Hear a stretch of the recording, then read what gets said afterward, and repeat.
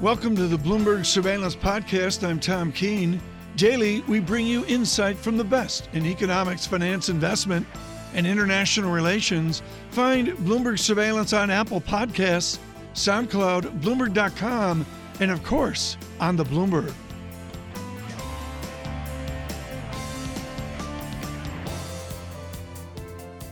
And here to help us understand what is going on in the world before we get to the investment perspective is Professor Jeffrey Sachs. He is a professor at Columbia University. He is also the author of the Global Index on Sustainable Development Goals for the United Nations.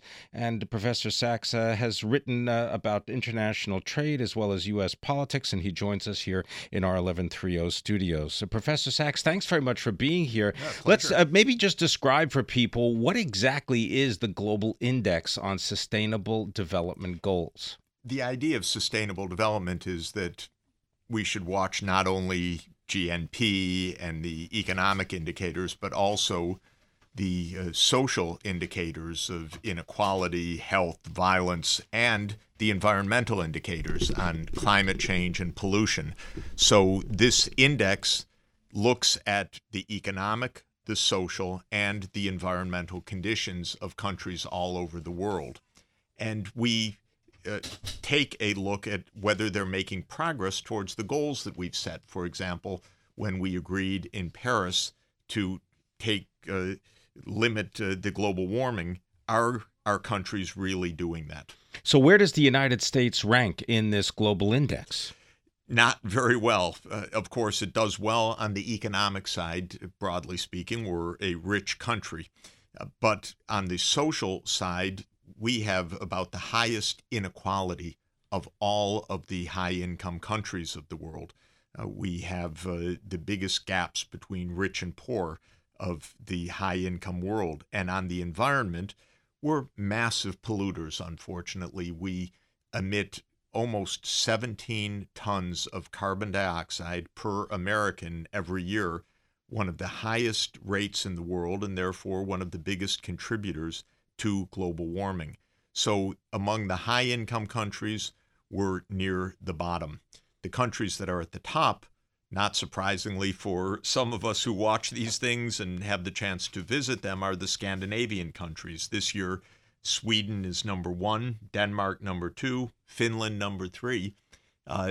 Those countries have a remarkable combination of prosperity and social fairness and environmental sustainability.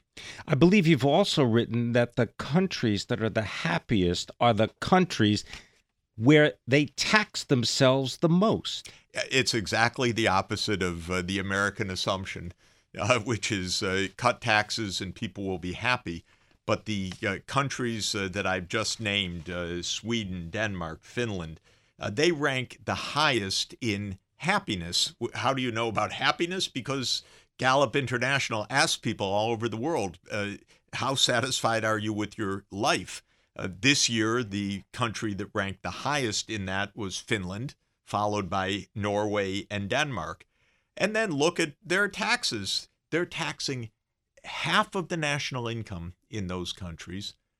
And you'd say, my God, everybody must feel miserable. But what they use those taxes for is free, universal access to quality health, free, universal access to quality education, no student debt for university, child care for all, 6 weeks vacation for all. In other words, they're living the good life. They pay the taxes, but then the government services that they get give them the life that we all think is the kind of life we would like, which is the access to quality services and leisure time and ability to raise our kids in safety.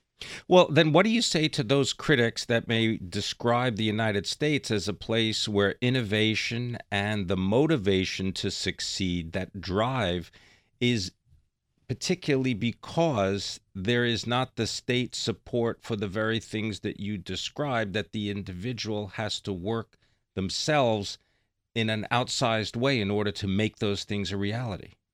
Well, I think there's some truth to that. the U.S. is an innovative society, but so too are those countries in Northern Europe. They're doing it a bit differently, but they are competing on world markets in cutting-edge industries. Sweden, we know from Spotify and so many others, are very dynamic and exciting startup places in the world. But what we have in the United States is a kind of excess, because we now have an epidemic of suicides. We have an epidemic of drug addictions, opiate addictions. We have falling life expectancy in this country. We have more people behind bars than any other high-income country in the world by far in per population terms.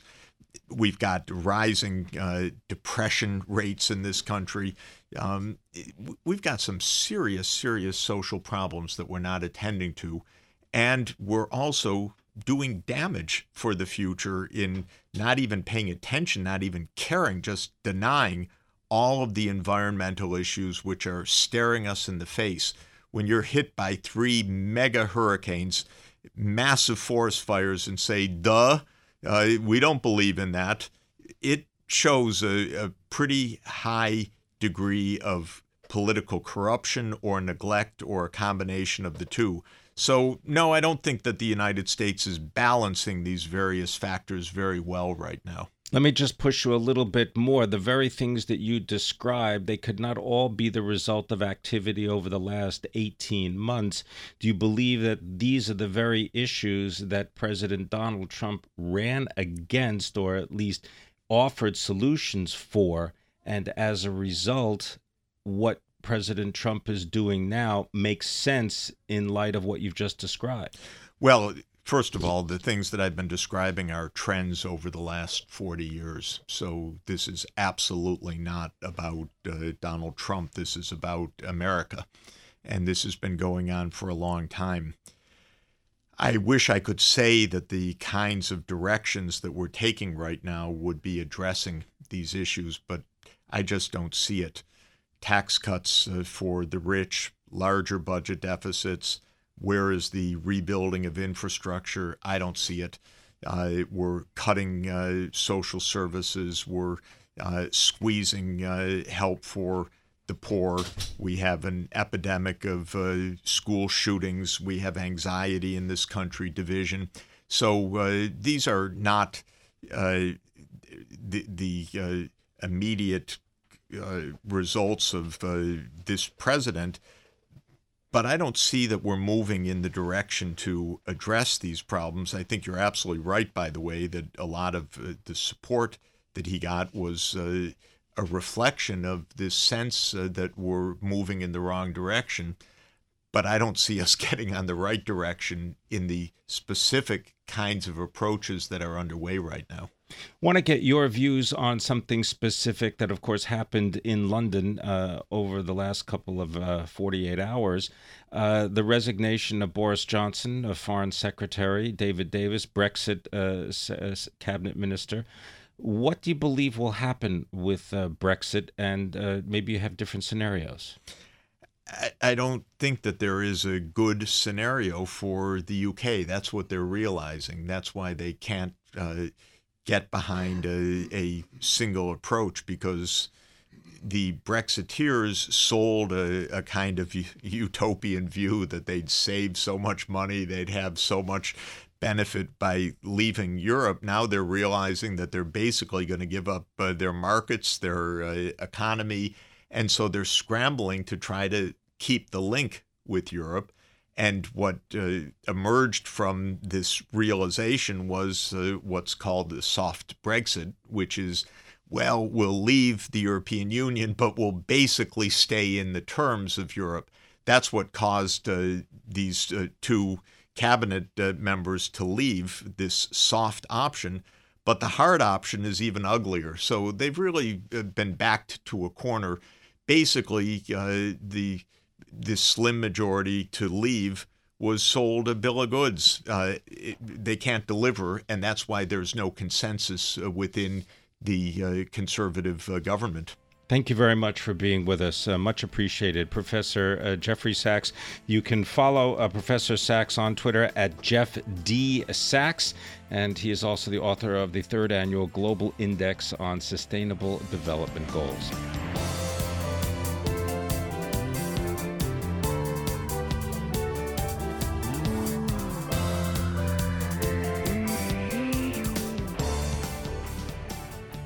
Tom, you were speaking about Brett Kavanaugh as President Donald Trump's selection to the seat being vacated by Justice Anthony Kennedy.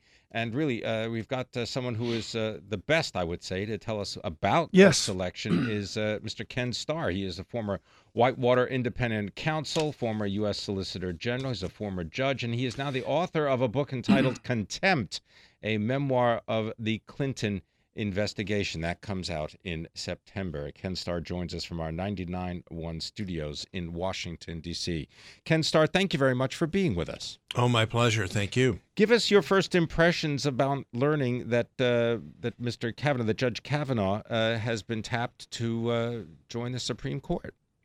Joy. Brett's a great man. He's a great human being, extremely able, but he is a person of great humility and kindness, generosity of spirit. I think that character started to be seen by the American people last evening. He worked for you. He did. What did he do for you? Well, we worked together both in my former law firm of Kirkland & Ellis here in Washington, D.C. I recruited Brett off of the clerkship with Justice Kennedy.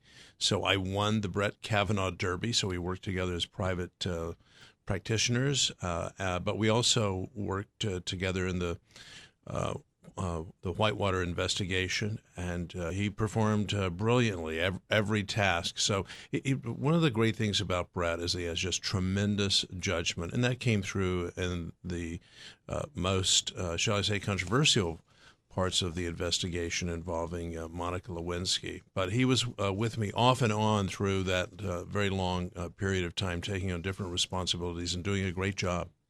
I wonder if you could comment on the idea that a great judgment is now being exercised in a world of great political partisanship. Yes. The job of a judge is to set all that aside, to leave his or her politics at the door, and to say, I've got to concentrate on the facts and on the law, and I need to respect both. I'm not to manipulate either one to achieve a desired result. And that's especially hard for judges in the federal system interpreting our Constitution, where there is a running room, there's elasticity. What is the meaning of freedom of speech or free exercise of religion? So these do call for judgment. And one of the things about Brett, about Judge Kavanaugh, is he will approach the task with a really admirable humility and say, I really need to listen and learn and evaluate and assess. Now, he doesn't come to it without principles, and we heard some of those principles last night. He believes the Constitution is the law of the land, and while there is room for interpretation, what it does mean, just very briefly, is the judge or justice is not to impose his or her own policy preferences on we the people. So that's the beginning of the conversation, and I think it's going to be a great conversation. There will be a lot of yelling, unfortunately, but that's just welcome to democracy. Ken Starr, within our democracy, there was a time, which I remember, and I'm going to think of Jacob Javits and others, where you checked on the guy's credentials, and then even if you didn't agree with their politics, you voted him in. And we seem to have removed ourselves from that. Do you have a nostalgia that we can get back pre-Robert Bork, pre-Abe Fortas, to some form of Supreme Court process where we just say somebody's qualified, okay? It can happen. I don't see the path forward to making it happen, but even after the Judge Bork situation, Ruth Ginsburg ran the gauntlet, and her nomination was approved almost unanimously. Now, Ruth, who's a great human being and obviously a very distinguished judge, had a record that all conservative Republicans would, in the current environment, would have said no. Of course, she's capable and she's honest and the like, but Right. we don't agree with her, and therefore we'll vote against her. Again, the vote was almost unanimous. Ditto with Stephen Breyer. Now, this wasn't so terribly long ago. It was the last century. Why It was the can't 1990s. we get back to that? It's for one thing, I think the emergence of the special interest groups, and that's who we were hearing from last evening. And the special interest groups, not that they didn't exist before, but I think there's just great power, and they have platforms. They raise enormous amounts of money, and so they're inflaming, I think, on both sides of the aisle. They're inflaming passions. One thing you did within all of your public service and the controversy over Ken Starr, which Pim and I remember so well, is then you went on to a bigger headache, which was a college president, which has got to be the worst job in America. I mean, it's very hard. What did you learn going from the Ken Starr craziness of Washington and all the controversy? For those of you younger folks, Ken Starr was mentioned in every third news story for about 2 years. What was it like when you realized you had a bigger challenge at Baylor University? It is talking about humbling and the need for humility. But I felt very privileged to be at Baylor University with its great history, the oldest continuingly operating university in the state of Texas. Before the state of Texas there was Baylor University. So it had a great tradition. I'm a sixth-generation Texan, so it was a great call home. We won't hold that against you. No, I put that to my credit, but you're very kind. Thank you. And so the long and short of it is a university is extremely complex with many constituencies. And I think in many respects, being a college president is tougher than being a United States senator. I never was one, but I've been on Capitol Hill a lot because trying to manage those constituencies, but also in this day and time, showing courage and to say, no, this is what we stand for. For example, I'm a free speech guy. And so the idea that, I use this just as an example, that speakers on college campuses can be heckled and so forth and almost physically assaulted is utterly inimical to what a university stands for. And I think college presidents, university presidents have to take the lead and stand up and say, no, that's wrong. We don't do that. And that takes courage. So I learned you need to be courageous virtually every day in trying to manage the constituencies, but also say, hey, what is it that we're here to do? And as I was fond of saying, it's all about the students. If what we're doing isn't about student welfare and well-being, then we need to really reassess. Kenneth Starr, thank you so much for joining us today to comment on your former clerk, Mr. Kavanaugh, who starts a path towards the Supreme Court. Ken Starr, the former Whitewater Independent Counsel, U.S. Solicitor General, and, of course, a former judge as well. Pim, I thought that was great. We should, it's great to talk to people that either worked for whoever we're talking about or they worked for them. Yeah, you get a whole different perspective, don't you? Yes, and just to remind everyone that Ken Starr has a book that is scheduled to come out in September. It is entitled Contempt, a memoir of the Clinton investigation. That will be out in September by Ken Starr.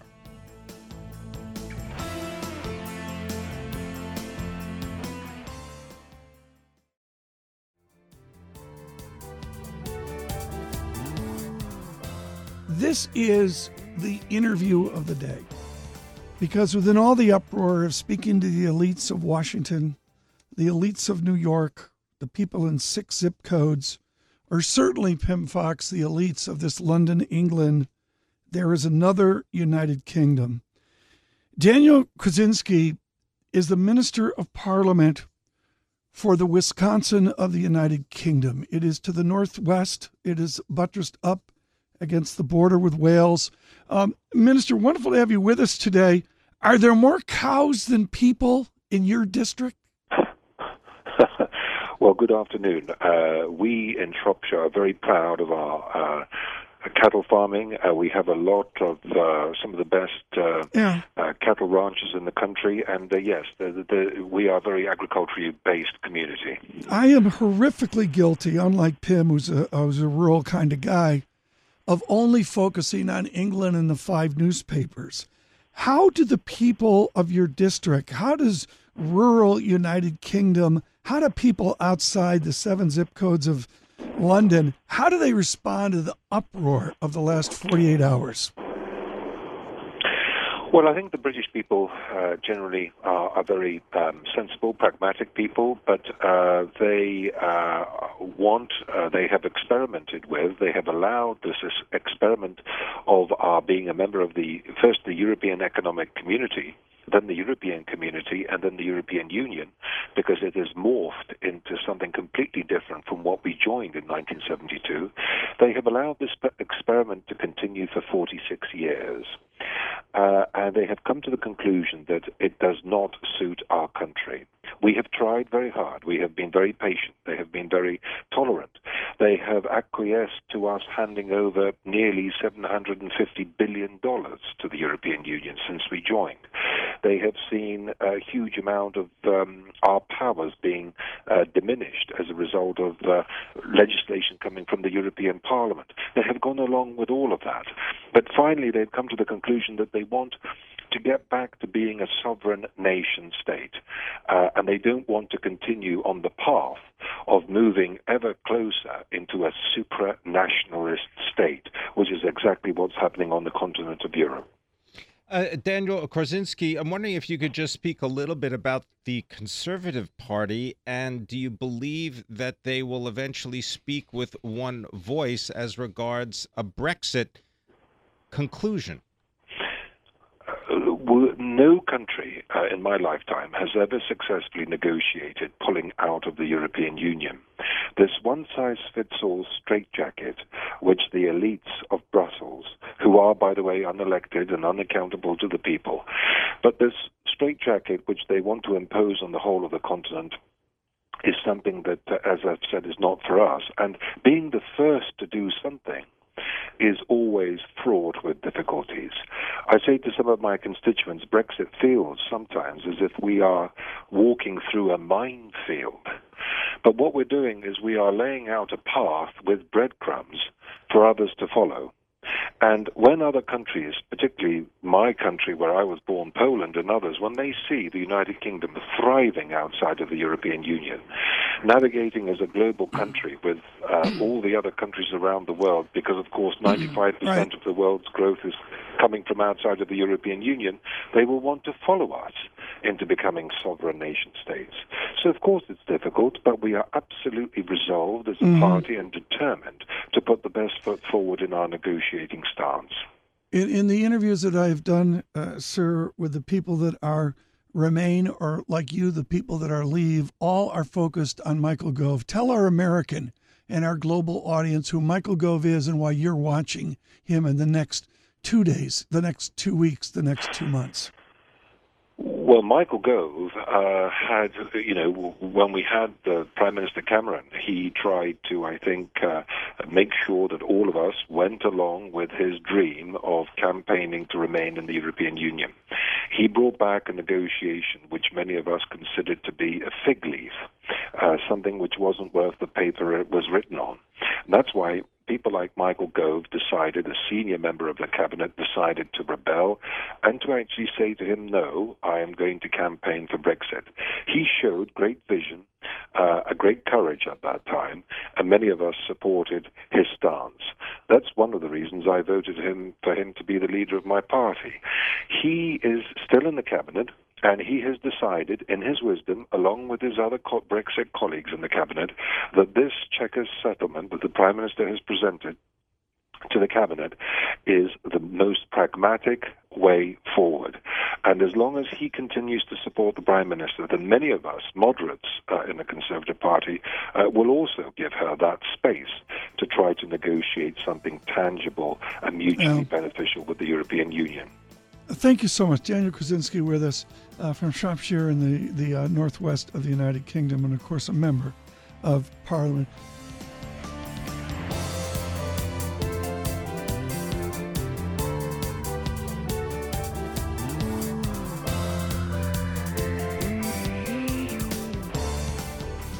The president will leave for Europe. We are saying Trump in Europe. and we need perspective. We're going to do a lot on this in the next number of days as Francine Lacroix and I travel to Helsinki. Pim Fox in New York. I'm Tom Keene in London. And joining us now, someone you need to listen to, Charles Kupchan, Council on Foreign Relations, their senior fellow, and an exceptionally interesting and varied experience with NATO. Dr. Kupchan, good morning. What is the thing that we most get wrong about NATO? We go NATO, and I know it's from another time and place, and we talk to Stavridis or we talk to Kaplan and we talk to Haas. What's the thing that drives you nuts about what the media covers of NATO? I think the key point here is that the president is right, that allies have not spent enough on defense and need to do more. We spend about twice as a percent of GDP what they do on defense. But the constant haranguing of our traditional European allies, the dissing of NATO, that's where I think the president is off the mark. Because if you think historically, if you think about the onset of racism, of anti-Semitism, of World War I, of World War II, and the unique revolutionary success that the Atlantic democracies have had in carving out a peaceful world, you don't want to mess with that. You don't want to tinker with that. We don't want to go back to the 19th century. And that's where I think Trump is taking threatening actions and shaking the foundations of the world that Americans worked so hard to build after 1945. Right. Well, within that, and from the Atlantic Charter on, was the new way. And then some would say, including Mearsheimer at Chicago, that we overreached, that we took some adjacencies, and then we really buttressed up against Mr. Putin by jawboning about Georgia, jawboning about this and that, and the result was Crimea, maybe even Ukraine. Did we overreach? I think we did overreach. I think in the triumphalism that came after the end of the Cold War, we thought we could take NATO and our principles and our charters and simply extend them eastward. And the result was that we crawled right up close to Russia, and Russia felt uncomfortable. To use a kind of analogy or counterfactual, if Russia formed an alliance with Mexico and Canada and deployed Russian troops on our border, we would go crazy, right? And so we sort of did that with the Russians.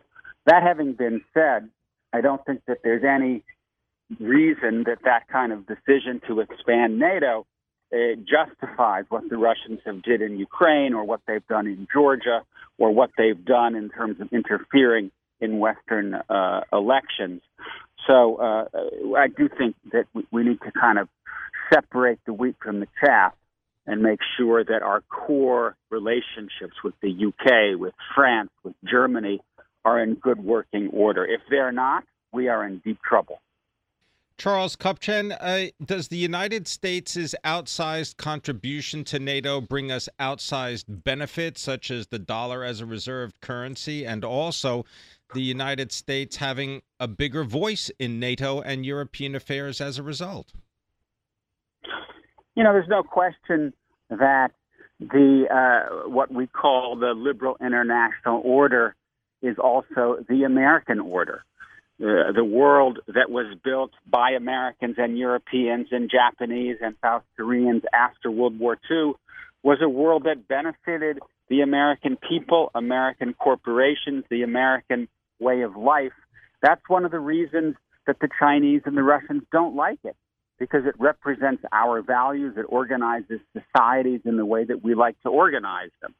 So, yes, we do reap inordinate benefits.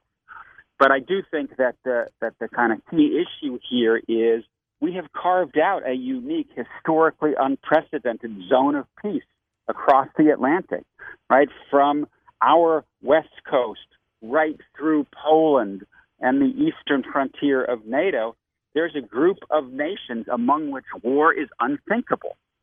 To tinker with that, to threaten that, to insult Germans as unworthy allies because they sell more BMWs here than we sell Fords in Germany, that doesn't strike me as a move that's in the interests of Americans. Yeah, let's press the Germans to spend more on defense, but let's treat them with respect and realize that if the U.S. relationship with Germany or the French relationship with Germany goes south, the fundamental anchors of global peace are going to disappear.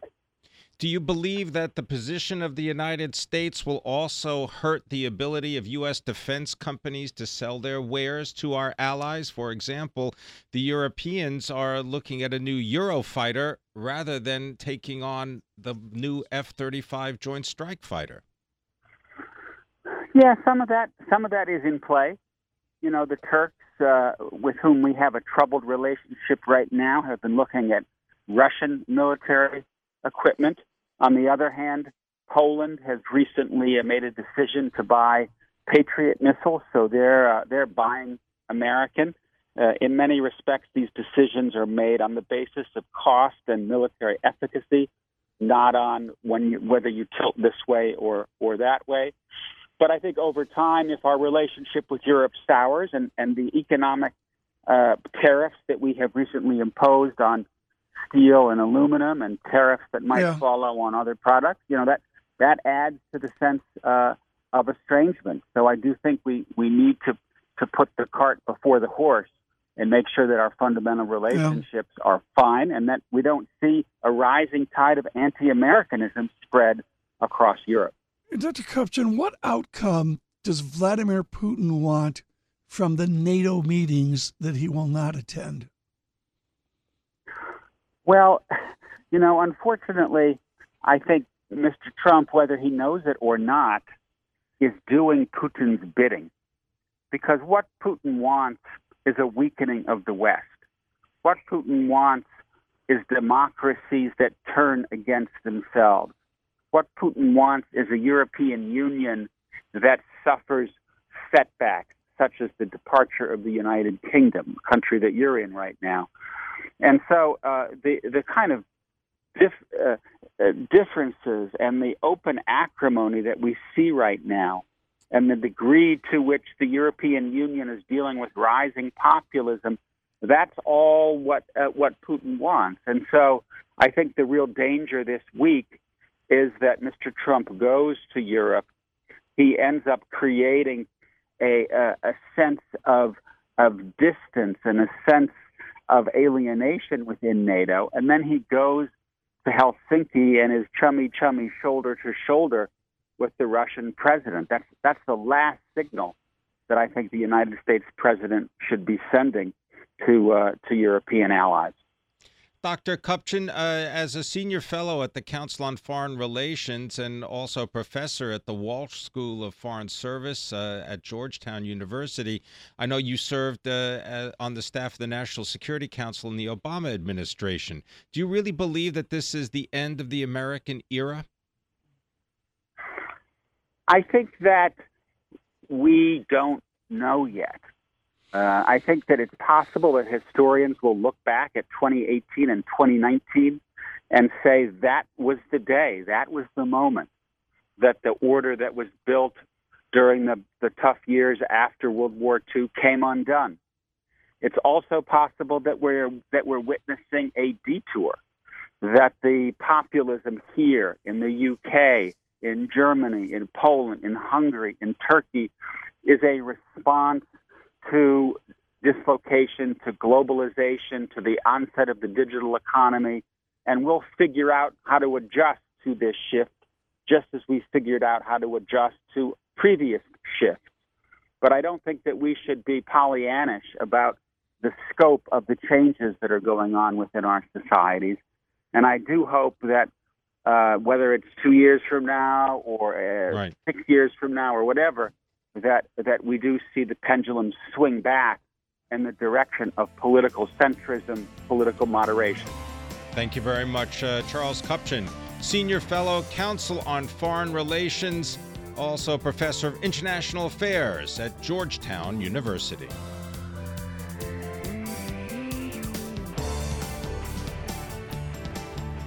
Thanks for listening to the Bloomberg Surveillance Podcast. Subscribe and listen to interviews on Apple Podcasts, SoundCloud, or whichever podcast platform you prefer. I'm on Twitter at Tom Keene. Before the podcast, you can always catch us worldwide on Bloomberg Radio.